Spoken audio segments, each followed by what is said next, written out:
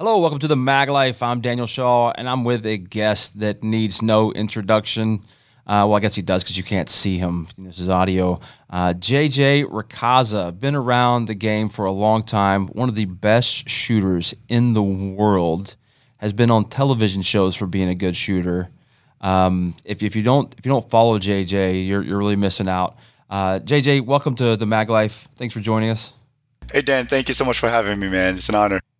Man, the honor is totally all mine. I have seen you a bazillion times out at SHOT Show, at parties and different things, and never actually talked to you. Never got to meet you, and we've kind of been in the same areas. And I'm like, man, one day I got to get to talk to JJ. So it's really cool that we get to link up here, and I get to talk to you for like an hour or something. Yeah, get you all to myself and not running around at SHOT Show. This is perfect. So I in general, Mag Life fashion, we're going to jump right into it. There's a question that I'm guessing. I try to represent the listener the best I can out there, and I think if I were listening to this and I got to talk to JJ, like, how did you get so good, man? Like how did this work? How did this path begin and lead you to where you are right now? Man, that's such a long-winded question, I guess, because it's there's a long story behind all being good, I guess. I don't even know what good means right now. It's constantly like an evolving thing. You think you're good one moment, and then you go out there and get your butt whooped, and then you come back and you're going, man, I wasn't as good as I thought I was, right? So, but really, ultimately, I think wait, that's something right there, man. It's because you're doing honest self-assessments.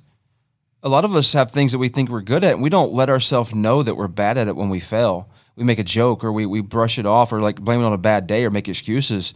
Like you're talking about self-awareness, and even though it's negative, you still realize that, well, I'm not as good as I can be, or I'm losing something, and I need to go fix that thing. That's a mindset right there. It really is. It's a challenge, right? To not be judgmental about yourself and your progress, because we're all kind of an evolving factor out there trying to be good at whatever craft we're trying to be. And the judgmental part really just kind of takes you back and slows down the progress. But it really is just to go be matter of fact about it. Like, hey, what made you suck, for a lack of a better word, this match? And that's the best thing about being in competition, because I'm constantly being tested on my new skills, whether it's a new competition, new field, new environment, or new gun.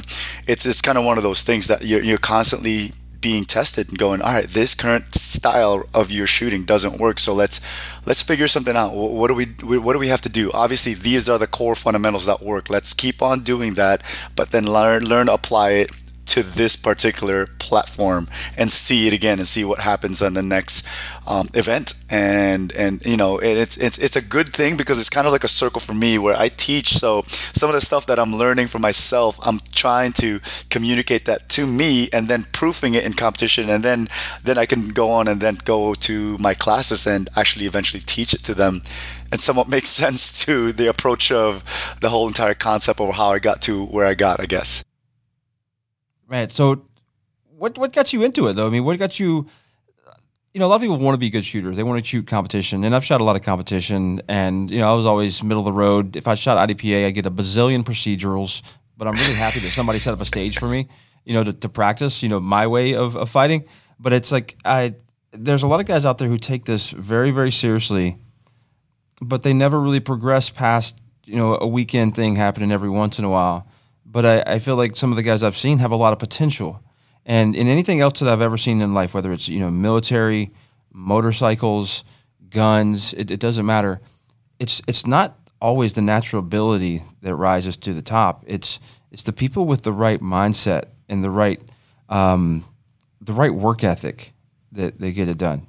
I think you said it there. You said right mindset, and really just the work ethic. There's always it's almost as an insult when someone that says, hey man, he's just super naturally talented. That's just something that he was born with. And it really kind of wasn't. I still remember clearly how terrible I was, because my dad was really good at pointing them out, right? at that time. And it's kind of one of those things that I just kept putting in the work. I don't know what drove me. I can tell you a few stories that will lead you to kind of the reasons why I stayed with it for so long. Because right now, I look back on it, I started in 1988. Like that's how long ago this whole journey started. And How old are it, you now? How old were you then? I was 8 years old. Oh, okay. Okay. I was 8 years old in 1988 myself. Okay, so yeah, you and I can definitely hang out. You and I speak the same language. Yeah. So it started really because it was a necessity. In the Philippines, my dad was a doctor. He was a surgeon, so he would be out in surgery quite often, and sometimes very long surgeries, and sometimes he wouldn't get home. And during that time, my mom left for the U.S. When I was 3 or 4 years old. I don't quite exactly remember, but I remember 3 to 4 years old. She left for the U.S. so she can start our process of possibly coming into the United States and start a living out here. There's a funny story of how that even came about. My dad filled me in on that recently. But so throughout that time, my dad was alone raising three kids. Me and two of my sisters, and then he had help in the Philippines. Even though you're not wealthy, we were in the lower middle class, as I would call it. We weren't rich by any means at all. We had helpers, and that's just something that is a standard thing in culture. Like you have helpers, and so my dad had helpers, maids they called them and stuff like that. We would cook meal and stuff like that for us. So he had somewhat babysitters at home. So he would go and do his surgery and all that stuff. But so a necessity came about in the situation where he was like, "Hey, you can't just hide in the master bedroom, just in case anything happens. I'm going to show you this gun. You're 8 years old. You're the only man in the house." He goes, "I need you to start and step up." And he goes, "Here's a gun. It's a pistol." I'll never forget. It was a Colt Commander 1911 silver. And he picked it up and he said, "Anything goes bad, anything happens, bring all your sisters and family here, hide in a room, and if anyone else but me and anyone that you recognize, pull the trigger if they come through that door." And it was a 45. And I remember it was so heavy. He picked it up and he showed me how to pull the trigger and point at some direction. And that's how it started. And he's like, "All right." He saw how intimidated it was. And so he said, "We got to go to the range and I got to get you and your sisters to shoot at least one or two rounds because they were very expensive. And then see if you can hit. And if you can hit, that's all you need is maybe 1 or 2 rounds, hoping that it'll deter whatever comes in or, whoever comes in to deter harm or anything like that." Wow. So that's cool. So you started this whole journey really out of defense for your family, necessity, whether you were all about it or not. Your dad saw the need and was like, "I got to put a gun in this boy's hand." Yes. And the crazy thing about that was there was just kind of everything in my life, right? It's all been lucky. Like I've just been unlucky at the right spot, the right time. And I was there. No. Like that's another thing. That's a mindset thing and a leadership thing. Opportunities come to those who are present. Like whenever you're there in the right spot. Like you probably say that you were lucky all throughout your career and even recently with a lot of successes that you've had because that's how you maintain your humility.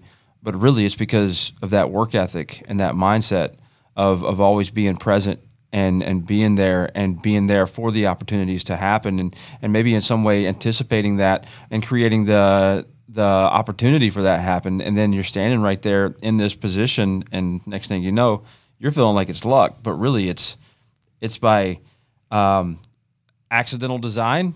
Yeah. By doing the right thing, I guess you could say. Yeah. 100%. I like that. Accidental design. I really like that because a lot of. I really like that. I'm going to start using that from now on. And we were at the range and so practicing, or at least my dad had a box of ammo, and he's like, "Hey, dude, here's a box of ammo. We got 50 rounds. We'll just shoot it." And then he had me shoot a couple of rounds. I remember it was very loud and it was very hard to control. So I kind of veered away from trying to shoot any more than I think 2 rounds. He was happy that I was able to hit the target. My sister shot and they were happy and we were pretty much done with it. And then we heard a bunch of shootings the next bay over, and then my dad takes a peek, and then he sees these guys running around, look like they're clearing houses, opening doors, shooting through windows, and he just kind of got enamored just watching them. And then a couple of those guys decided to come up to him and is like, "Hey, do you want to try it out?" And he's like, I don't have ammo." And he goes, "No, we'll give you the gear, and here, just shoot these targets, go to this area, shoot these targets." And he's like, "Yeah, I want to learn this," because he actually thought we have no military background, nothing like that at that time. So he thought they were clearing houses and learning how to be tactical, but therein lies the way they were just actually running competitions, right? Yeah. And then when he tried it, he was hooked and he was introduced with it, and And that was the start of it all. He started competing, and I was, I would be home, and he would, any Asian family or Filipino, they stuck me in martial arts at that time, karate, taekwondo, and all that stuff. And then he would start coming home with a lot of these trophies, and I'm like, "What are you doing? I need to know what you're doing." And then that was it. And he's like, come with me to a match. And he just took me to a match, and I started showing up to matches, and I saw other kids in matches. So I'd rather hang out at the range than at home, and I'd rather skip the martial arts stuff, and I'd rather do the shooting part. And then one thing led to another, and he challenged me, and he's like, "Hey man, if you can outdraw me, out reload me, or at least do it as fast as I can, I'll let you go shoot." And I'm like, "How do I do that?" He's like, "It's something called dry fire." He goes, "All you do is do reps in the room and just draw the gun and reload the gun." And that was how it started. I didn't know how to do it. I remember having to tie up the belt twice around my waist, and then because it was his belt, and I would have rubber bands to hold it up there with the gun, and I would just constantly do reps over and over to make it. I would watch him do it, and I'm like, okay, so I kind of know what he's doing, so I'll try to emulate it. And he didn't have much patience. He was so busy, juggling all three of us kids by himself, and him as a doctor, that he didn't have. Do you critique his draw? No. Man, no. I mean, we can make fun of it,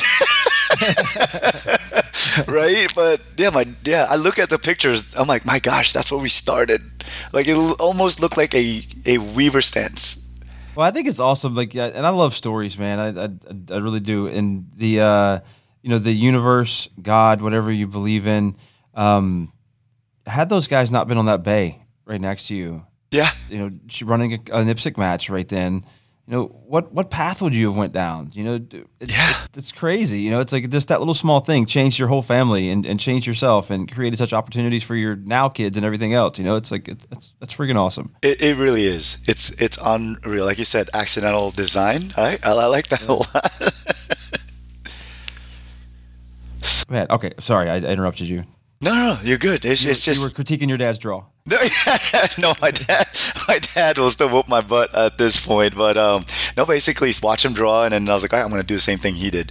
I'm just going to reload, and then I think I did it for every day. As soon as I'd get home from school or get home from karate, whatever, I would immediately jump upstairs and start dry frying my butt off. And it would be an hour to 2 hours, and there'd be stories where some of his friends that would tell me nowadays when we'd see them, like, "Hey man," because you were up there for 2 hours. We would hear thuds after thud because I would drop the magazine while I'm reloading. And at the time I couldn't reload with my strong hand thumb. I would have to reach with my support hand thumb. So I had to learn how to do that faster in order for it to look good.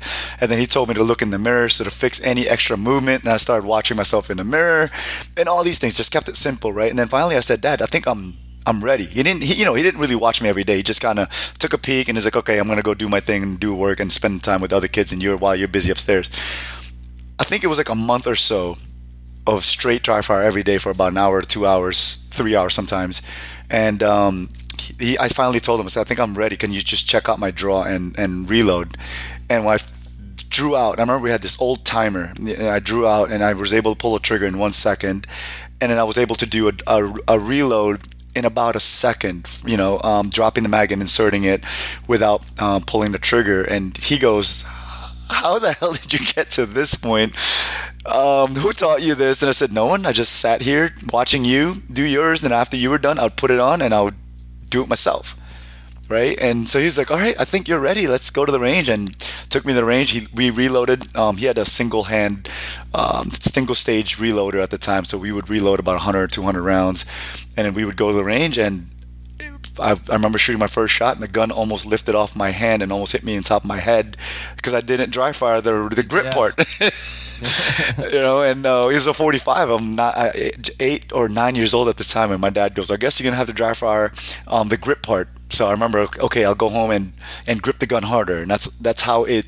And ever since then, that's how I've worked. It's something I do in the range, go home, fix it until it becomes subconscious, go back to the range, test it, okay, cool, and then confirm it and stuff like that. How much dry fire do you do right now? About 300 days per year. I don't do it as long anymore, but I do it about 10 to 15 minutes a day. I think a lot of that's because it's been developed. So when I dry fire any gun that I get a new platform, I can learn some of the movements that I need to learn when it doesn't take me as long. Yeah. Yep. Just primarily handguns, or do you work with rifles a lot too? I don't do rifles a lot. I've done work with them with the government and all that stuff, and I still do it with till this day. But a lot of it primarily would be handgun. Yes, sir. All right, interesting, man. That's so you picked up these skills or this way that you learn. Obviously, you're a very visual learner by just watching your dad and emulating what he does. Is that the way you pick up new things now? Is more visually and seeing somebody doing something successful, or do you break those down in some way? I'm just trying to get into the mind of a champion. What can I steal right here in this podcast? So yeah, I'm a visual learner, 100% visual learner. You can tell me till I'm brown or white or dead and all day long and write it down for me. But if you show me how to do it, I can feel what activates or what muscle needs to, whatever, like, all right, this hand grabs this. I'll just pay attention to like the general detail of it, and I'll just try to see if my body can do it or feel through it. And that's how I've always been. And same with golf. My dad was like, hey, this is how you swing the golf ball. And I'm like, okay, I'll pick up the club and hit it. And he's like, well, how do you hit the ball? I'm like, well, I just looked at you for an hour. And then I was like, I just kind of try to feel my way through this. And so that's how I am right now. And it's actually pretty cool how it translates to how I study my students, because I watch them go through a field course, or I watch them closely how to manipulate the trigger, how they reload, and I go, all right, this particular point right here, you lost some time because you did this. There's an extra movement here, you didn't have an index here, or you drop stepped here, you didn't get the gun here at this point, whatever the communication would be. And it's pretty neat that they don't have to tell me. I just have to watch a video, or at least them performing live in front of me. Well, you kind of hit my next question. I was going to ask you about your natural ability, I guess you could say. Are you find yourself naturally athletic? Do you play other sports well? I'm competitive. I don't know if I play it well, but I'm going to find a way to win and do my best. Like me. I have never been great at anything in my life. But it's just work. Like playing basketball, I played point guard. I wasn't a great point guard. I'd never been able to shoot well, but I could handle the ball, and I could find a pass. I could sneak it in there, and I would be down there on defense immediately, because I would have to hustle to be a competitor. Maybe I have to hustle better than the guys who were taller and faster and more natural ability. Same thing in volleyball and soccer. It was hustle that made my presence known, on the field or the court. It was that work ethic and practice and those kind of things. It never had the natural ability in anything. And when I get into guns and in the military, it's like, that was a lot of work. And like you had just tons of dry fire. Just got so much done and everything else. But I back to the student part right there. With you being such a visual learner and you started basically everything you've learned was from watching people until you start getting to the point where you could almost watch yourself and critique yourself. When you're critiquing yourself, even your students, something I heard a fighter pilot say on TV or something, I forget, a while back, and I'm jumping all over the place, but he said never critique in the moment. He said, because that takes up so much mental bandwidth. And I'm a big believer in being amazing at the fundamentals, so I have all my mental bandwidth. It can be used for the real problems, the hard stuff, not the stuff that we should already be amazing at going into the fight or into the competition. Do you critique yourself in the middle of a match when you're shooting, or is that an after thing, or do you have some kind of mindset that you go into a match that's different than practice? Yeah, it's totally different. I definitely agree with that mindset right there. I've never heard of that, which is really cool to hear it for the first time. But in the match, I'm very matter of fact about it and very emotionless about it. So if I see something, I go through the entire stage. Whatever happened. I will review it quickly in my head, and I go, okay, I struggled in this particular target. Why did I struggle? It was because a lack of steady sight picture or lack of trigger. Okay, sounds good. If I see a presentation of that sort on the next stage, or if I ever see that presentation again, I'm going to make sure I do this to make that adjustment and see what the results are. And then I scratch it, and then I focus on all the good things that I did, right? And I maintain a positive outlook throughout the match. In practice, however, or after that match, I start reviewing everything that I listed down or mentally wrote down, and I'll start writing it down and how to approach that in my next training session and go, okay, these are some of the things. And a lot of it really comes down to like one single component in the fundamentals, right? It's kind of weird how it simplifies it down, but during the match, it's kind of convoluted and all that stuff. But at the end, I can clarify it and go, all right, this is the point where I need to focus on. Sometimes it's mindset, sometimes it's my approach and stuff like that, or some movement, and then I can hammer it down in practice. And when I'm in training, I'm hard on myself, but I'm trying my best recently. The biggest thing I've done recently within the last few years is to take the judgmental part away, because we get so hard on ourselves. We start calling ourselves name and all that stuff. I mean, you should hear me in the range sometimes, but I've done a lot less of that, where I've just said, okay, that was bad. Don't do that. This is what you got to do. This is the things that we're going to focus on. Okay, just focus on one thing for now instead of three things. Go ahead, execute, and then try it over and over. And then from there, I've seen a lot of growth in myself, and then also in my students. I try to watch them perform. Once they do it, I critique them individually, and sometimes I have two approaches, right? It depends. Sometimes I'll go, all right, I'm going to hit him up with everything that he has wrong, right? And if this guy can handle it. But sometimes, and a lot of times actually, I just look at it and go, there's 10 things wrong. I'm going to only address 2, because most likely these 2 right here is going to fix all the other 8 that I saw. And let's just focus on that. And then I individualize in that single concept, and I go, we're going to work on this, and you're going to sit there and hammer that out, and then come back to me when you're ready. You mentioned something in there about going into the competition of being emotionless, or as emotionless as possible. And then later on, you were still kind of talking about that, but you were going into the students, but you said how much you've progressed in that. Has that self-control, or your ability to control your emotions, as you've gotten better at that, has that made you a better shooter out there in the moment, in the competition? I would have to say yes. Being emotionless and having that state of mind of control with everything that's happening in the moment has allowed me to perform better. I would say I can see more, I can feel more, and I can constantly tweak and stay present while I'm shooting, as opposed to constantly thinking back and looking back and going, what you did wrong. Yeah. Interesting. I have a little mindset that I have. Like I try to think of everything as practice. Like my last competition is the only one that really matters. My last book that I write is the only one that really matters. My last podcast that I ever get to do is going to be the best podcast that I've ever done. That's just trying to get better at everything, but everything is practice. And one of the things we get to practice all the time is that self-control. And when I've got students in classes that start getting in their own head, and they start going down this downward spiral of angry at themselves, they're no longer present. The learning ends. They are no longer progressing forward. They're not getting better because they've let this get into them, that they had this bad string of fire.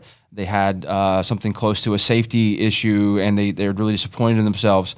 Having the ability to switch that off and to stay present, as you put it, it's such a powerful thing in every aspect of your life, not just shooting guns. But no matter what you're doing, you're going to be better at that if you control those emotions. 100%. I agree with that. It translates to all facets of life, really. I have 2 kids, right? So it's kind of one of those things that now sometimes they'll push you till you almost break or lose it. And I'd literally have to sit there and go, okay, this is part of your training. Let's address this accordingly. Exactly. We have all these opportunities to practice. Yes. Right. That's funny. Crazy. So yeah, it's funny. I get almost the same conversations. Probably listeners out there is like, not this crap again. This comes up with so many different. And I'm not making it happen. You freaking said it. This conversation about self-control and how much that is a huge factor in your performance and in your success comes up so much with Navy SEALs, with other crazy Delta Force dudes. Everything else that I have on the podcast, they have this thing in common of prioritizing self-control and controlling their emotions and being able to focus on that task at hand. It's been a very, very common theme among all these highly successful people. Yeah, I got to tell you, it gives me goosebumps to talk about that part, because it's, at a certain point we can only be so skilled, right? Mentally we can be so sharp, physically we can be ready, and then really the mental and emotional state is where some people could either make it or break it. My world is pretty easy. It's either win or loss, right? And I just come home upset, butt hurt because I didn't get that number 1 trophy. And some of these guys in the military field, Delta and SEALs, or anyone in the military really that's been deployed, that win or loss is a difference between life and death sometimes for them, and Very high stakes. it's high stakes. Yeah, so totally different. So I think it's a lot more important to them, but it like you said, it translates. Man, there's probably some people out here that are wanting some more specific shooting guns questions, and I was looking at a few different of your videos, and obviously been following your Instagram for a long time. What do you have that you think that you do differently, for your students or teaching or your own shooting that you don't see a lot of folks doing, or there's a trend moving toward, but maybe it's not all the way there yet? Do you have anything that you think that you're doing that's special, that's different? Maybe everybody hasn't caught on yet. I don't know if it's special, but it was something that I was, I guess, exposed to early on in 2002, right after 9/11 and contracting, and I felt, like I said, that's another world. Like I fell into, and it was just the guy that got lucky to be in the position, right? And like accidental. What was that? Accidental. What was that? Design. You're right. Yeah. And it was, I fell in this world of contracting where I was teaching a bunch of either military or law enforcement world, and they showed a specific way to pull a trigger. And I remember thinking at that time, early on, I was still young, and looking back, going, man, I wish I adopted that sooner. But they were talking about slay a sacred cow, right? It was just trigger. Like it was just learning how to pull a trigger correctly, and then that's when I saw a bunch of different ways that would pull. People would pull a trigger just differently, and you would see the immediate results, and it was consistent, right? One person would pull it differently, and you would immediately see the results, and then a specific group of folks, good shooters, would pull it slightly differently, specifically at distance. Up close, everyone kind of pulls it the same, but at distance, at speed and accuracy, there were one thing that everyone did, and I was like, all right, I'm gonna have to figure this out and see how that applies to my race gun. It's a 1.5 pound trigger. At that time, didn't matter. We were shooting either Glocks, M9s, or SIGs, 229s, and all that stuff. So I said, I'm gonna see if this applies. It's got to be the same concept. Shooting a gun is shooting the gun. Mine will just have a smaller movement and a lighter application to that. And once I applied that in 2008, I started really seeing breakthroughs on my ceiling. So on my classes now, I start all my classes with trigger work. It doesn't matter if I'm working with advanced shooters, beginners, or anyone. Same thing. I will put them in the same spot. Yep. And then, it's the hardest thing in the world because there's a lot of this people that like to pin the trigger to the rear, slow reset, and all that stuff. It's great if you're learning the process of the trigger, but once you're kind of past that, you need to learn how to cycle or let the gun cycle the trigger for you as opposed to you doing it. And then, I love that there's so few people out there now teaching the pinning the trigger technique. It's dying, and It's about time. It took so long. You were one full step behind everybody else, maybe even two if you're pinning the trigger back to the rear. That's good stuff. I did one of your probably buddies, I don't know, maybe you hate each other, I don't know. Years ago, me and Rob Lathan did a podcast. It ended up being like a 3-part episode, and we ended up spending a whole episode talking about how to press a trigger and how to properly reset a trigger, racing off the trigger, getting back to the wall during recoil, and all that stuff. And he does a great job of explaining it. And there's just it's the same thing as you, with the trigger. I could tell you, I could spend an hour making sure that you understand sight alignment. I find that in Western culture, we don't need lines. The cars will park next to each other. We'll be parallel. We put our shoes right on the right, left on the left, and we put the toes or the heels in line. Like we align things intuitively, at least over here in Western culture. And I might spend a whole day and not even talk about sight alignment unless I see that somebody on the target doesn't understand sight alignment. But that's also very rare. You can have the best sight alignment, sight picture ever. If you're moving the gun when you're pressing the trigger, none of that matters. 100%. So until you fix the trigger, nothing else matters. Yep. I used to use it. The problem everybody has. It really is. It's crazy. I used to use this analogy of using the robots, right? Like I have a robot that has a perfect sight picture all day long, and I have another robot that has a shitty sight picture, but the perfect trigger pull. And then the robot with a perfect sight picture has a shitty trigger pull, inconsistent. One slaps, the other one trigger, whatever, click, bang. And then which one can I zero and hone in sooner? And then it's usually the robot with a better consistent trigger where he can have precision, but not necessarily accurately, but with a few tweaks here or there to line him up and teach him how to aim sights, it's going to be all there. And then same thing, like you said, it's intuitive for a lot of us human beings to aim and line it all up, right? It doesn't have to be perfect, just has to be close. And if you are crappy with your trigger or slappy with that, it doesn't matter how good that thing is. But if you learn how to pull a trigger, goodness gracious, it's the same. It's going to be an awesome experience for you behind the gun. Well, I say it's a choice. So once I understand what it takes to fire a perfect shot, accuracy is a choice for the rest of my life. It's how accurate do I need to be? Do I need to shoot the button on this guy's shirt, or do I need to get upper thoracic hits right here? Do I need to hit A's on here? You know, my first shot was off or whatever. Like it's how much level of focus and how much discipline are you going to put into each shot to get close enough to perfection to get that hit at the given distance under the given time frame. So it's like, if I understand accuracy, I also have a baseline for me to trade speed for. Yeah. If I understand how accurate I am, truly understand myself. That's so awesome to hear you say that, because it's this is the best part about talking guys that had a lot of experience, not just surface knowledge stuff, and it's that we all kind of use the same terminologies, just like communicate it slightly differently. I call it like it's a conscious decision to be more accurate or not.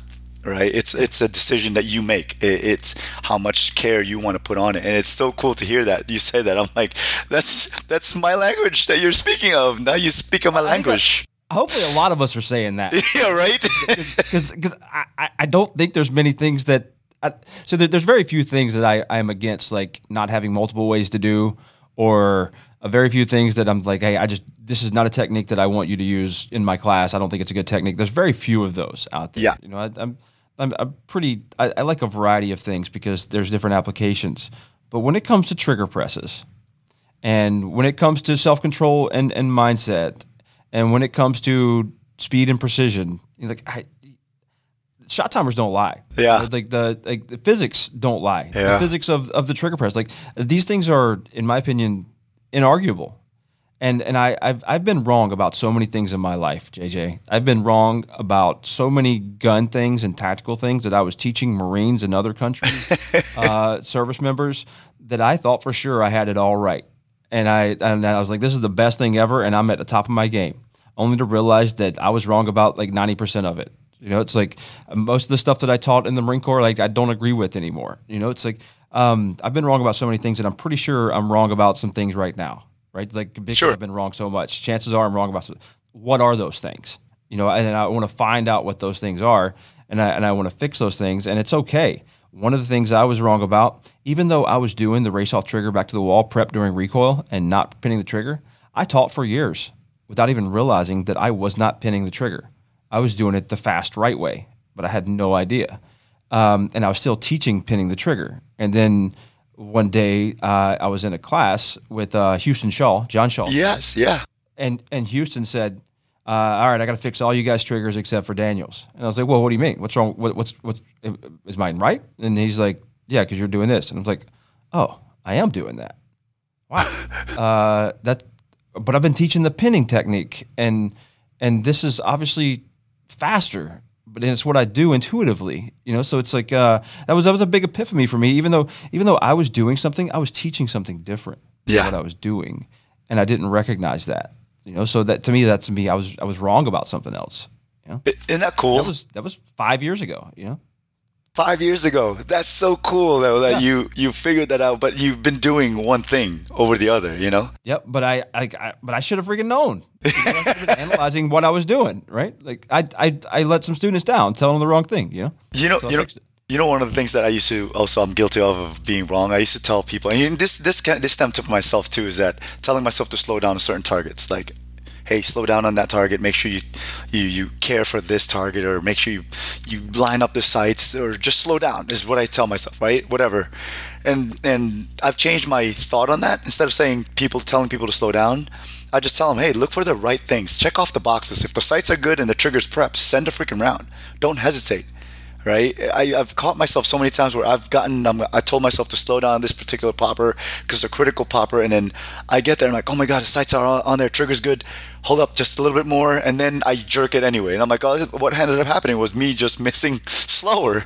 So instead of that, I tell guys now, I was like, if you check the boxes, if your sights are there and the trigger's prep and it requires those two things, send them around without any hesitation. So at least you're present and you were there thinking about the process as opposed to the byproduct of slowing down. If you do everything correctly, your pace may either be faster or slower depending on how much focus you have on the trigger or the sights. But if you tell yourself to slow down, that's just a byproduct of and skipping over the process of what you needed to do.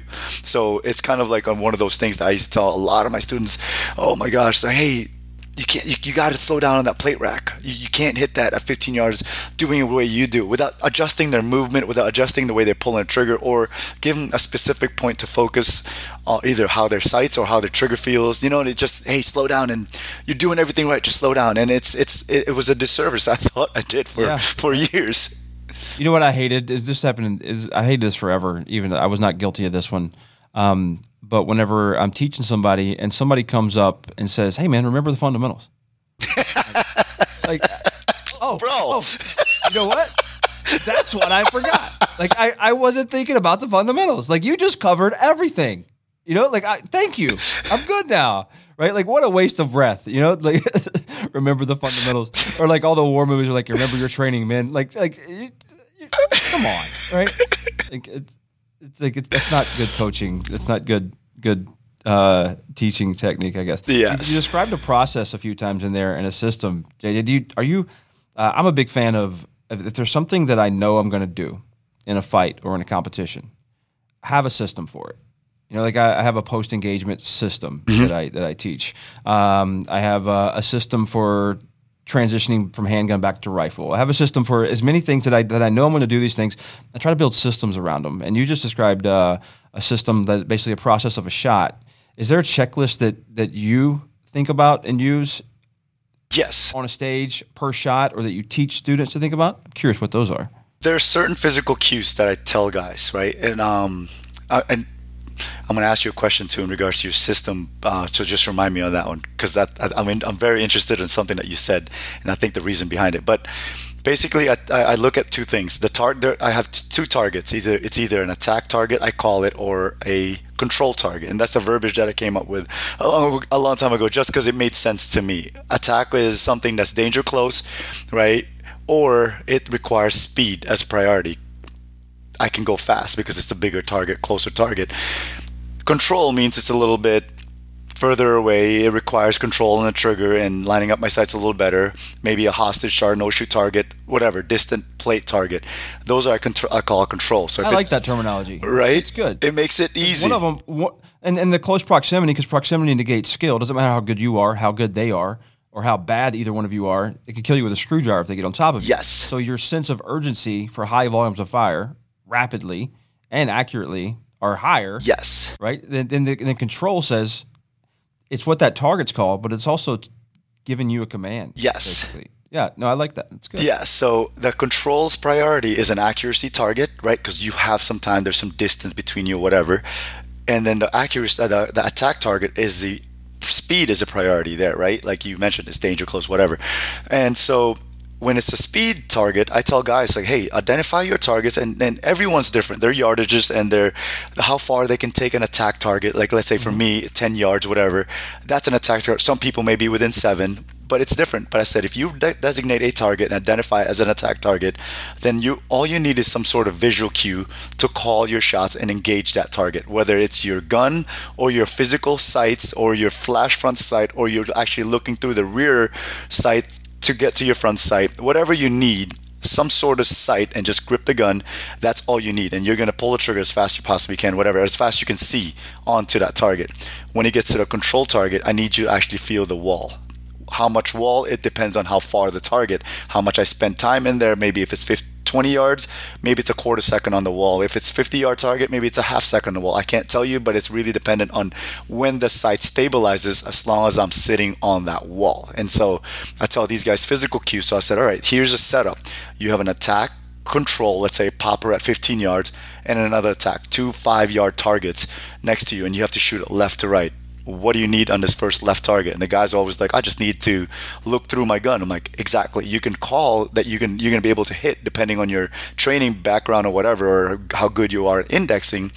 You can pretty much pull the trigger by just point shooting. I hate saying point shooting, but basically using some sort of sights in quotation to get hits on that target. But to hit accurately on the back target, the control target, you would require two things: a good steady sight picture, and the trigger has to be pressed correctly, right, from the wall. And then from there, you go turn it up again to just seeing some sort of visual. So I tell a lot of my students to look for visual cues to give them an idea of how to engage targets. And so that kind of comes down and trickles down to, oh man, so if it's a threat this close, that's why there's tactical order. Sometimes you go for the closest guy versus the further guy, or the guy that can do more damage to you at a further distance than this guy closer to you. Like there's things, but at distance, the main priority is accuracy, because if you induce speed, for competition, it's just I miss, and then it's 3/10, 5/10, half-tenths, whatever of a second to recover, right? Which eats up a lot of time, it eats up a lot of points. In the real world, if you miss a target, you can't take that bullet back, right? And every bullet I fire is an exponential increase for me to meet a day in the court, and I don't need that for civil liabilities or anything like that. So I would like to make sure I hit that target and all that stuff. So the mindset's slightly different than attack target. I gotta get my rounds out there, because now that's my only opportunity for speed. It's easy, and then it just depends on how fast I can really pull the trigger and see whatever I need to see to call my shots on these particular targets. So that's kind of where I go with in regards to my process. No, I like that for prioritizing, and it also, it even, like I said before when I was explaining the attack and the control, that terminology that you're using is leading back into mindset.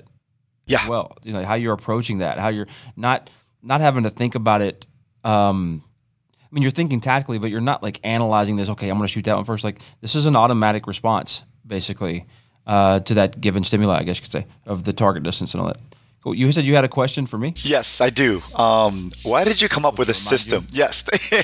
Why did you come up with a system and a process? What was your reasoning behind that?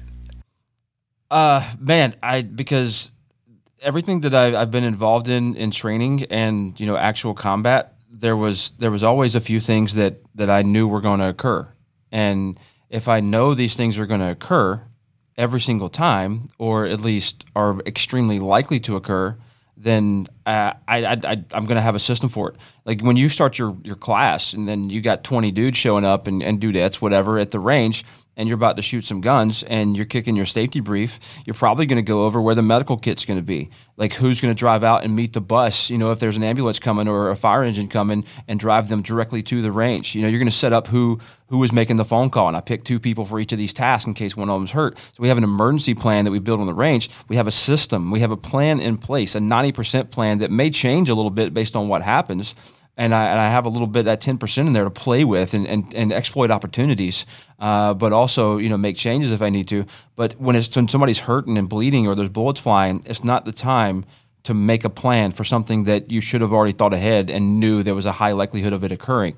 And if it does occur, you're going to have to take these steps, so you have a plan in place for those steps. That's exactly what I thought why you created a system and a plan is because for efficiency and consistency. Right? Eventually it comes down to that. Like you don't have to think, hey, these are the things that we need to do. We'll flex if we need to, but things are already in motion.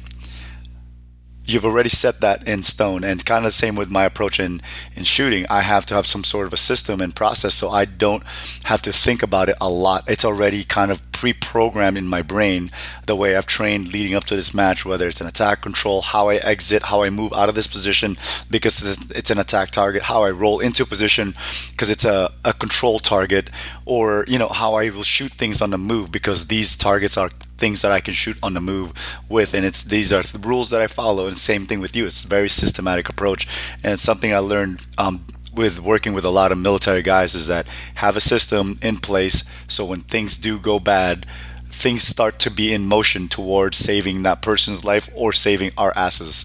It was always something that was there, and I was like, that's pretty cool that you apply it to your classes and all that stuff. It's kind of a consistency thing, I guess. Yeah, no, for sure. I mean, and then probably just the military side. Everything was built into, an attack order or whatever, a 5-paragraph order or whatever you do. We try to think of every possible contingency plan. And all of these different plans, you got your secondary and tertiary effects. So I have responses for all those things. It's like Brazilian Jiu-Jitsu guys. Like they have you can be with the guys who, I forget who I was talking to recently. Maybe it was a podcast. I can't remember. Anyway, we were talking about Brazilian Jiu-Jitsu and I think it was Varg Freeborn, my co-host, where the podcast isn't up yet, but we were talking about Brazilian Jiu-Jitsu and where, somebody's trying to go for a triangle, they might go the counter and move that arm over. Now the person that's trying to throw the triangle he has Kimura, and then the other guy's going to move this. So we have these counters to counters and it's just constantly going. Now, a really good practitioner is going to allow that person to think that they're going to get something. Yeah. Right. And then to get them comfortable, to get them confident, and then sneak something in there and smoke them real quick, So it's like, but they're still working systems because they know these things are going to occur, and they just do them. They don't have to think about them, and they have that mental bandwidth available for all the real problems out there that actually are difficult. That's how I got choked out the first time. Did not see it coming, and I've been choked out so many times. Bro, it's not a big deal. You just have a dream. I think it's just a fast forward dream. You wake up like, ooh, what happened? Yeah, and the guy literally was, because I'm still such a beginner in that, right? Like I think things through. Ooh, I got this. Ooh, this is what I'm supposed to do. Ooh, but he's already just flowing, feeling my body weight, the way it's shifting, and he's already 1 step ahead of me, 2 steps ahead of me, and then it set me up. He knows what you're doing before you know it. Yes. Yeah, for sure. Especially if you're rolling with like a black belt or like a brown belt or something, man, they're just ridiculous. This dude was even a purple. Like I was like, I should be all right. Yeah. Blue belts. A blue belt. Goodness gracious. Some blue belts. Yeah. They're just sandbagging. What's the biggest problem that you see with shooters out there? And it could be fundamentals. It could be, mindset. Like they've never, one thing that I see is that people have never seen real proficiency. They've never observed somebody being really, really proficient at their work in shooting guns and working on the range and all the things that really entails, not just the shooting part. So I don't think people, because of that, they don't realize that they could be better. And they can need it. So that's one of the things that I see as a whole. Just giving you an example, but it could be a shooting thing or whatever. What's something that you see that we could improve a lot as a community or as individual shooters? I think there's two things. There's a few things. As me as an instructor, what I see and my biggest challenge out there as an instructor is that I get a lot of students. I don't like beginners. I tell them, don't give me the beginners. I want the guys to have at least experience and trained and done their own due diligence and work their butts off to get to a certain level, and they're stuck, and then that's what I like, because that's a project where I can take you to the next level or whatever, push you to your next level in your journey. However, a lot of the guys that I get a lot is that they just want to see the sexy stuff, and they just want to see the quote-unquote advanced skill set because they feel like they've figured out a lot of the other fundamentals that we talked about, right? And when you see it, it's almost like they're not progressing because the fundamentals, the holes in their game is literally holding them back from being able to explore their next level stuff. And so we end up hashing out the fundamentals again for the next few hours and all that stuff. So me as an instructor, that's what I got to juggle with, because I don't want to disappoint the client. Like, hey, I want to do the advanced stuff. I hired you for this. This is advanced. Okay, cool. We're going to do that. But let me check. The way I like to train or teach is let me see how you pull a trigger. Let me see how you shoot accurately. Let me see how you shoot speed. Let me see how you move. And once I can see that, I can get a grasp of an idea of where to go and where your deficiencies or inefficiencies are at, and then we can attack it from there and give me a game plan, right? But a lot of these guys like, no, this is my weakness. I'm like, okay, cool. That's good that you know. I will probably engage that, but let me see other things first, because these are other things that will also hit that up, and that's a lot of these guys hit. I think that could be is the big issue, or at least my biggest challenge as an instructor. The other thing in the industry altogether is that before you move on to that one, before you go to the industry thing, let me comment on that one. This whole thing, I've been making a living with a gun in my hand for 23, 24 years now. I cannot wait and I've been to some good schools, man. I put in a lot of work on ranges, a lot of dry fire practice. I don't suck at it. but I cannot wait to get good enough to take one of these advanced classes and get to the advanced material, because I've signed up for classes and taken classes that have advanced in the title, or they say advanced this and that. And I'm like, I didn't do anything advanced all day. I'm yet to actually find that advanced technique, that advanced stuff. I have a class that I call Patrol Rifle Problem Solver. It is 100% all fundamentals designed to help you fight while following my safety rules. These are fighting safety rules. There is nothing. We do some very uncomfortable and unorthodox application of the fundamentals, but there is nothing in that isn't just 100% pure fundamentals. And people call it an advanced. You can't be a bad shooter and come to this class. Like you got to know what you're doing, right? Like, but there's absolutely nothing, in my opinion, that's advanced in it. It's all an application of the fundamentals. Yes, it's just not in the normal way we apply the fundamentals. Yes. I 100% agree with that. It's the same thing, right? I've been around for a while, and it's kind of like, when is this advanced stuff? I remember going to FLETC, and they're like, this is our most advanced firearms course. They called it reactive shooter. And I'm like, okay. And, first of all, it was a little dangerous because there were guys there that didn't belong to be there, and they were having us shoot from concealment at like half second, 3/4 of a second, forcing you to do it, right? Like, you need to get this round off before this target blazes away. Gosh, I'm like, this is not cool. But I was lucky enough that this guy named Travis, he was a DOE guy, former D-boy, and next to my left, and then the other guy, I forgot his other guy, he was also a DOE guy, and those guys were stacked, and they were legitimately like proficient with their firearm, but there were other guys in the ends and the corners where just golly, like just because they had an instructor badge, they were sent to that program and they were trying to I don't think they had ever tried to shoot any speed shots from outside the holster or speed draws in general, and they were now all of a sudden trying to pull half second, 3/4 of a second from concealment draws, and they were letting them have it, and I'm going, this is so bad. Wow. But yeah, like advanced, I don't. No, it's just literally, like you said, the fundamentals applied in a slightly efficient or different manner. I think that's the way I would look at it. I haven't seen an advanced thing that I've done in shooting in years, and it's allowed me to win without being advanced per se. I interrupted you till we started that line of thinking. You were about to comment on as a community. Sorry, yeah, this community thing this was just heavy with me this morning because I was sent a video on Instagram. This guy's an instructor, and he showed a video of shooting on a move, but these guys were literally sprinting, no techniques, sloppy form. Targets were 3 yards. I think they were separated about a yard each, and they're running at a 3-yard line horizontally, and they're just firing at the targets, full sprint. And I forgot what it was called. It said movement at speed was a title.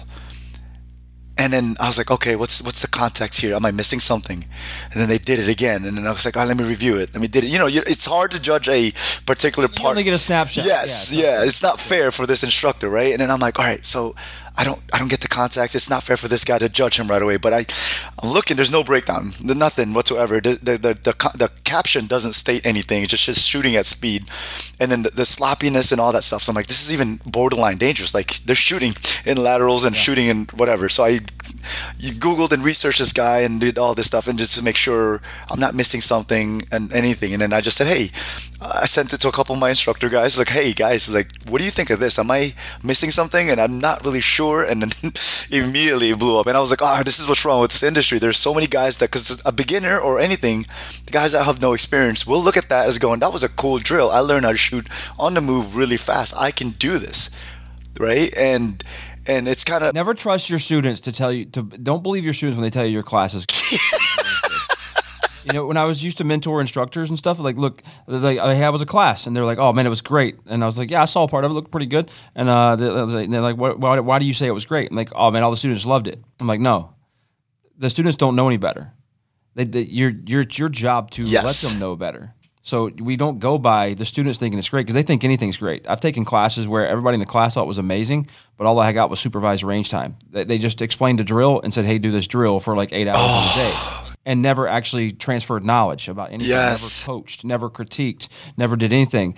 But the students there were like, oh man, this was awesome, because they never got to do those things on the range. Correct. It wasn't the class that was good. It was just the activity in the class that was outside of what they normally were able to do. So they enjoyed it. Of course they did. They're with like-minded folks on a range shooting guns. They're going to have a good 100%. time, right? Like, but it's the important thing is like, did we transfer knowledge there? Like, are these better, safer shooters? Are they going to spread that knowledge and be ambassadors for the Second Amendment, or they're going to be? Did they leave here doing something unsafe? To me, I tell people, you signed up for a class, gave a whole weekend, put tons of trust in me. I could teach you something that could get you killed. I could teach you something that could get you locked up, and maybe you don't know any better. You're putting a lot of trust in me when you come to my class, that I'm not going to get you hurt on the range, that I'm going to run a safe range. You're spending money and time away from your family. Your family's making a sacrifice for this, and I believe that we do these things out of love, not because we want to be better at killing people, but because we want to stay here and protect the ones that we love. Yes. And it's not out of anything other than that. But because of that, they'll sometimes come out there and they'll whatever it is, they think they're having a good time. So we can't trust the students.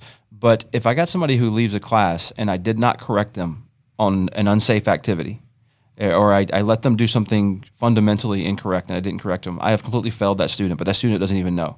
Yeah. So a class, from the student's perspective, it could be an amazing class. But from my perspective, if I didn't say that thing, I owe it to them to make that correction. And that, to me, is not a good class if we did not increase capabilities and give tons of homework for people to do and identify things they need to work on. You are saying and hitting it right where it needs to be, man. It's crazy to hear so many stories out there of just people going, hey, man, because this guy literally just had to shoot. Like, how many rounds are you shooting in your class? I'm like, I don't know. It's going to flex between 800 to 1,000, depending. I don't know. Maybe 600, maybe 700, depending on the class. I'm like, well, how do you not know? I'm like, because I don't have specific drills per hour that we're going to shoot. Yeah, I don't know. I don't know. Yep. It's going to be dependent on the shooters and the student, right? Like, I can't, like, oh, well, the class I took before this literally told me by lunchtime we'll be shooting 250. I don't know. I can't tell you that. And I was like, good for that person. I know where I'm going to start. Yes. And I know where I want to end. Yes.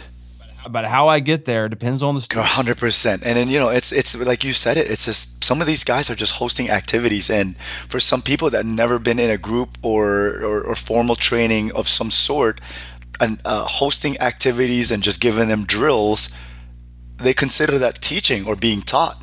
And I don't think that's a good assessment. Like you said, that's almost a poor representation of what an instructor should be. My job, my goal, I have 2 classes, right? Well, so I have several, but I have one of my main classes, high-speed marksmanship. It's not even, I just call it high-speed marksmanship because someone called it that. I'm like, that's cool. It's because it's marksmanship, but done somewhat faster. It's just an efficient. Like, I didn't want to put elite or advanced on it. I was like, high-speed sounds like sexy enough, but then marksmanship dulls it down. High-speed elite marksmanship. We're going to call it critical dynamic entries. They're all the big words. But so my goal is to introduce as many concepts as I possibly can to your shooting without changing your shooting style. Like, everyone comes in with their shooting style, and my goal is to make you better with all these concepts, and then you have a crap load of homework, a direction where to go, and an idea. Your self level of awareness is so much higher than when you walked in a class. You can pinpoint exactly the individual concept that made you or prevented you from moving on to the next step. And then the comment is always like, holy cow, you blew my brains out. I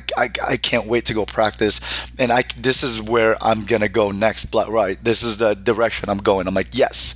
And that's I feel so proud when I get to do that, because I'm like, that's what the class is all about, where I'm here not to practice with you. I'm here to show you where the next thing could be or should be, what you need to be focusing on next, and how you can take your current skill level and improve it by doing these small little tweaks. It's still the marksmanship and fundamentals, however, it's applied slightly differently than what you normally have been doing. Yeah, man, that's awesome. I mean, that's what it's all about. Yeah.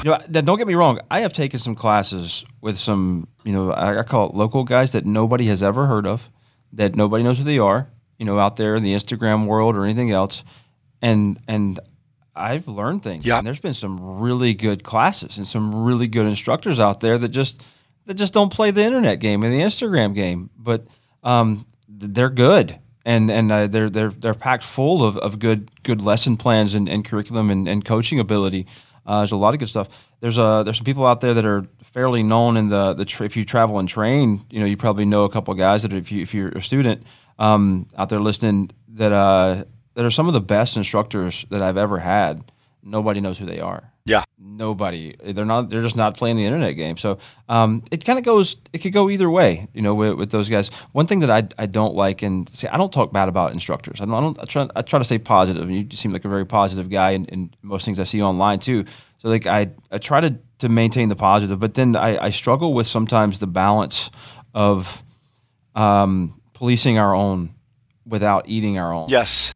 Because I'm not going to jump in and dogpile somebody when they did something dangerous on the range. Yes. But I would like to get that guy's attention and maybe show them that there's a better way and why that is. Not that I'm right about everything or I'm some freaking awesome person, but when somebody's doing something dangerous on the range and it just looks like a race to the bottom, like, oh man, go take this class. It's the craziest class. They got you standing next to the targets while people are shooting at them. It was awesome. Like that doesn't appeal to me in the slightest. And I think it's my biggest responsibility as a trainer and even the director of marketing for GunMag is not to GunMag. It's not to even the student. It's to the Second Amendment. It's to not have people out there doing stupid things so I can maintain this, I don't want to be any disabler in any way ever to that because I want my grandchildren to enjoy the same liberty and freedom to defend themselves. So when we do something and there's this race to the bottom to see who's got the craziest class or the craziest range, it's just not a direction we want to go. We see the same thing in YouTube with videos of people doing dangerous things and then getting hurt all the time. It's just it's not good for us. It's not good for our country. I mean, I believe it. Maybe I'm a sentimental person sometimes, and maybe I overthink things a little bit. But I believe that every time I do something stupid on YouTube, something stupid on a range, and somebody gets hurt, have a negligent discharge in a bathroom, whatever, we're setting that Second Amendment back with 10 more people, 20 more people, 100 more people, maybe even 1 million. And like that's a dangerous thing, and we can't be a part of that. No, I agree with. So how do I handle that? How do I go after these guys and try to straighten them out, but without dogpiling them and eating our own like we do in this industry a lot?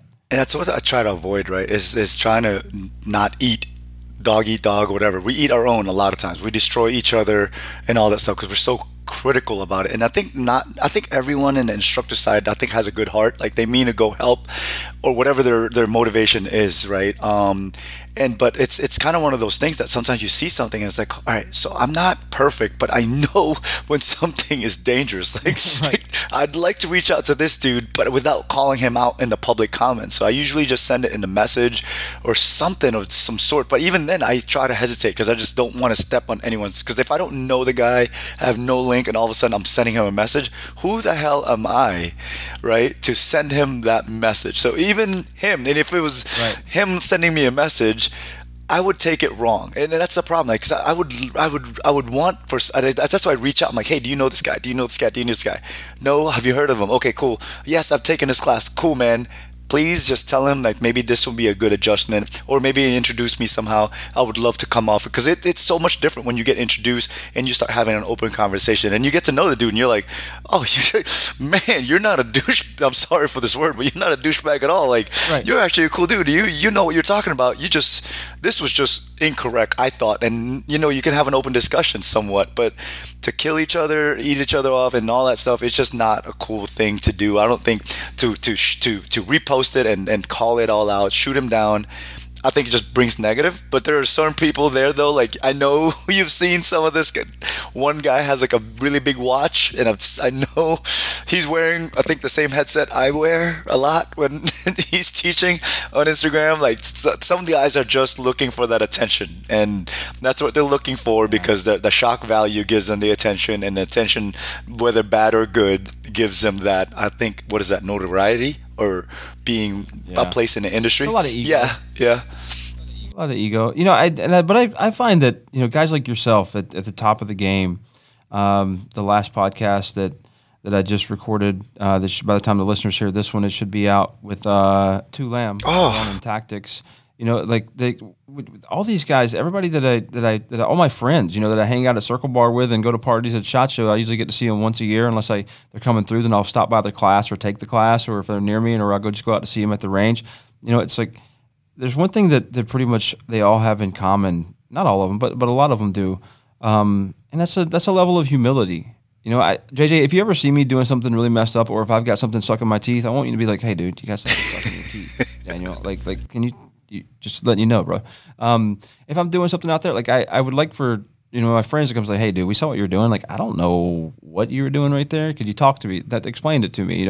And maybe they'll be like, oh, okay, that makes sense. So I don't allow some of my classes to people to shoot video. And just not because anything's secret or not because anything's dangerous, just because I am no longer going to play the game where somebody gets to see a 5-second snapshot. Yeah.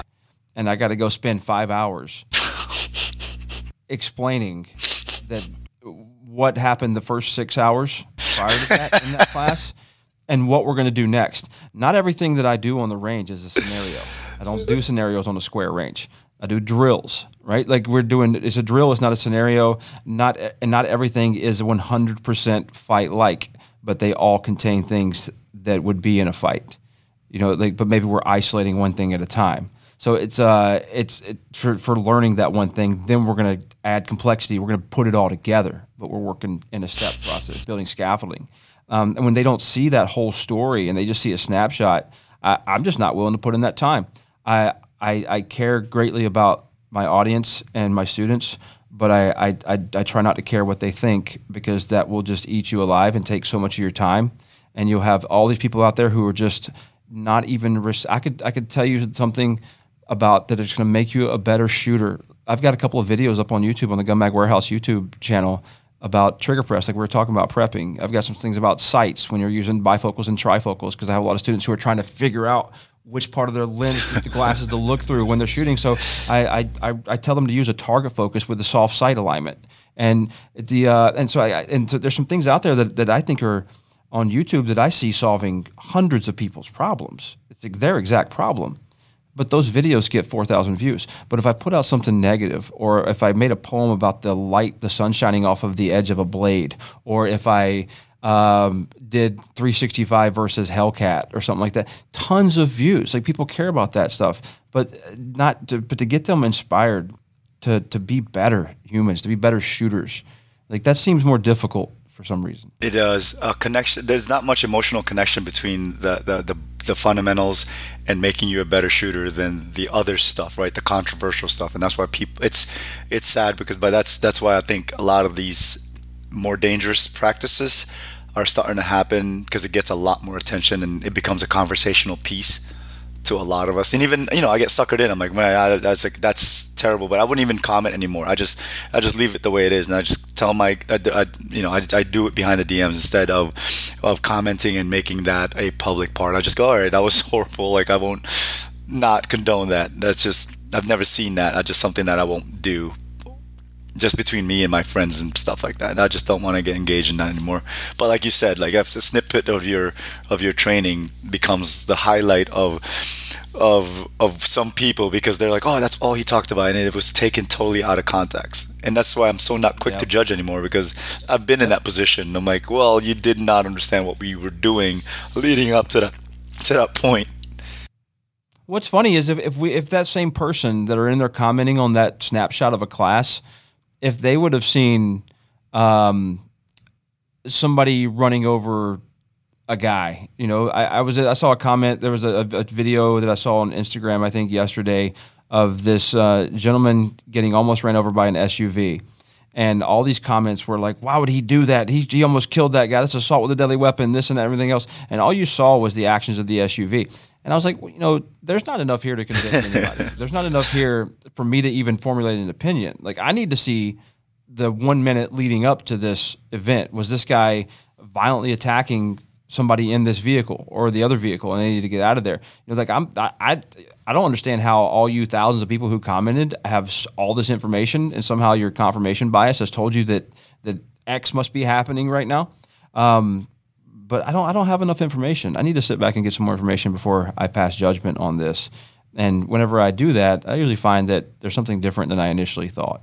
Yeah, and I think sometimes I think a lot of that is because everyone wants to be first now. Like, I want to be first to comment. I want to be first to say something smart. I want to be first to say something tactical and be a central part of this conversation. Maybe get a new follower. Yeah, of some sort, right? Yeah, like that freaking guy. Yeah. Right? Tell you the truth, I looked at my followers the other day. I'm like, I don't even know how that got to that. Like, how? Why? That's how? Like, what do I do? Like, you know, like you look at some. You're being yourself, man. You're being real. Yeah, but it's crazy to think. Like, I was telling Max, a friend of mine, I was like, dude, that's all those people that decide to click, yes, I'm going to follow this guy, whether I like him or not, because, you know, not all of them are your likes. Oh, yeah. They want to see something that you're going to F up. We're not for No. Yeah. You know, it's good. But those are the saddest people that I really want to reach the best. Yes. Man. But they also annoy me at the same time the most and take the most of my time. But like those people need it the most. Not that they need to shoot guns better or anything else, but like they have to have a miserable life. You know, if you're going to scan the internet to be mean to people, like, I mean, I'm not even BSing. Like, I feel bad for that person, man. Like what's happening in your life that's got you doing this? You know, going out here searching for negativity. Because if you want to look for negativity, you're always going to find it. Gosh. Like, it's going to be out there everywhere, man, everywhere. But changing your mindset, looking for positives, man, like it'll change like every aspect of your life. And I won't get on a TED. JJ, I really enjoyed this, man. People get mad at me when I go over like hours and hours and hours, or like over an hour, and they're like, man, I got to listen in like 3 sections. I'm like, man, I'm sorry for the free podcast that lasted an hour and 20 minutes. But seriously, it has been a pleasure, and I feel like there's tons more that we should talk about out there, and I would love to do that again in the future. There's just breaking down into some of the training stuff, the way you train, the way you think. You know, I'm not a big competition shooter anymore, but how you break down in a match. But I think you're a perfect person from your background and training, you know, military type operations and understanding of that. But also as a world-class competitive shooter, you may be the most qualified person to talk about why playing games is different than a tactical environment, but why they both support each other, kind of thing. Maybe in the future we can get some opinions on that. It might be even a whole episode. I bet you got tons of stuff. Man, that would be cool. I truly enjoy. I didn't even realize it. I looked at the clock just now when you said it's been over an hour. I'm like, gosh, it has been. Yeah, like, goodness gracious, we did. No, I'm totally gonna have you on again if you'll be happy to join. Yes, let's do it. I'll got like 3 topic ideas I've written down. JD, where can everybody find you out there to follow you and see what you do? It's simple now. It's just maybe jump into class. Yeah, it's really just Instagram now. I've deleted Facebook. Right, that was a few years ago, and it was kind of a weird breakup moment. But once I did that, it cleared a whole lot of air for me and a lot less drama, let's say. And so now Instagram. So it's just at JJ Racaza on Instagram. And both and that and Twitter, but I'm not very active on Twitter. I don't like to put out a lot of controversial opinions. I just stick to my lane, basically, is what I like to say. Yeah, if you're not commenting on politics, you're like not even using Twitter. No, exactly. That's all it is. Or angry about something, you know, yeah. Not angry posting. Yeah, Twitter, man, if I want to get my heart rate up, I just log on to Twitter. Yes, that's what I do. Right before I work out. That's my pre-workout. As I'm sipping. All right. Dude, that's another podcast. Freaking the workout of the champion. Like, how do you do that? Like, what are you doing working out? I mean, I got like 4 episodes now. I hope you guys like JJ. JJ's going to be better. Oh, that's awesome. I like talking to JJ. All right, so go follow on Instagram. I'm going to have links to it. So they can find your website for signing up for classes? It's actually, we took down a website. We don't have a website right now. It's currently under construction. We're actually finalizing that, but really just through my wife. My wife's my boss. It made it easy. She runs my schedule, as you probably know. That's also a very common theme out here in this game as well. A lot of the wives run everything. Dude, that's the way to make. I feel like that's the key to making it all successful for us, because we travel. We have to travel for some of our stuff, right? Yeah. And if I involve her and she's your team, yes, she knows where I'm going. It's not a surprise. She's setting my schedule. Like, hey, she can't be like, you've been gone for freaking 3 weeks. No, you sent me out here, and I was cool with it. I approved it. I'm good with it. Like it's a team. So she makes it all happen for me. And I went to No, I'm saying, and she's super organized and she's super put together, and she just gets overwhelmed. She still runs a federal gig full time, and then she does my email coordination aside and all that stuff. But makes it happen for me. She makes me happen. My wife is more organized than me Yes. as well. And I one year I went to SHOT Show without her, and I said never again because she's like. She's great, man. Like I'll be talking to a guy who's a big deal, like a CEO of some Yep. major firearms company, and working on something, and she shows up with a beer for both of us. Oh. Just a little thing, So like I get to keep his attention, or whatever, and we got 20 more minutes we can stay here. Then we got to get to this other thing over there. We got to move over there. Like, hey, nope, you're done talking. It's time to go. Sorry, he has to go. Like it's so great, And I couldn't make it. It's like she's a huge help. Yeah, I've tried to get her exactly on there so she can keep me organized and accountable. Like, hey, you only have 15 minutes to go here to there, and she would pull me out of it instead of making it awkward for you and I to go. I'm sorry, I got to cut this conversation, especially when the conversation going good. Like she makes and she makes it awkward, so it's not on yes, you. So yes, like, no, it's perfect. yes, It's yes. great. Like it's just like a good producer. Yep. Guys, that was JJ Racaza. We'll see him again. I'm gonna get Varg on and the two of us and JJ. I think we're gonna have a good conversation. Speaking of that, I talked to Varg about another episode that you haven't heard yet with Tulam of Ronin Tactics. It'll be out really soon, and we are totally gonna have him back on as well. Just a lot of great guests here recently. Thank you guys for tuning in, and until next time, the Mag Life out.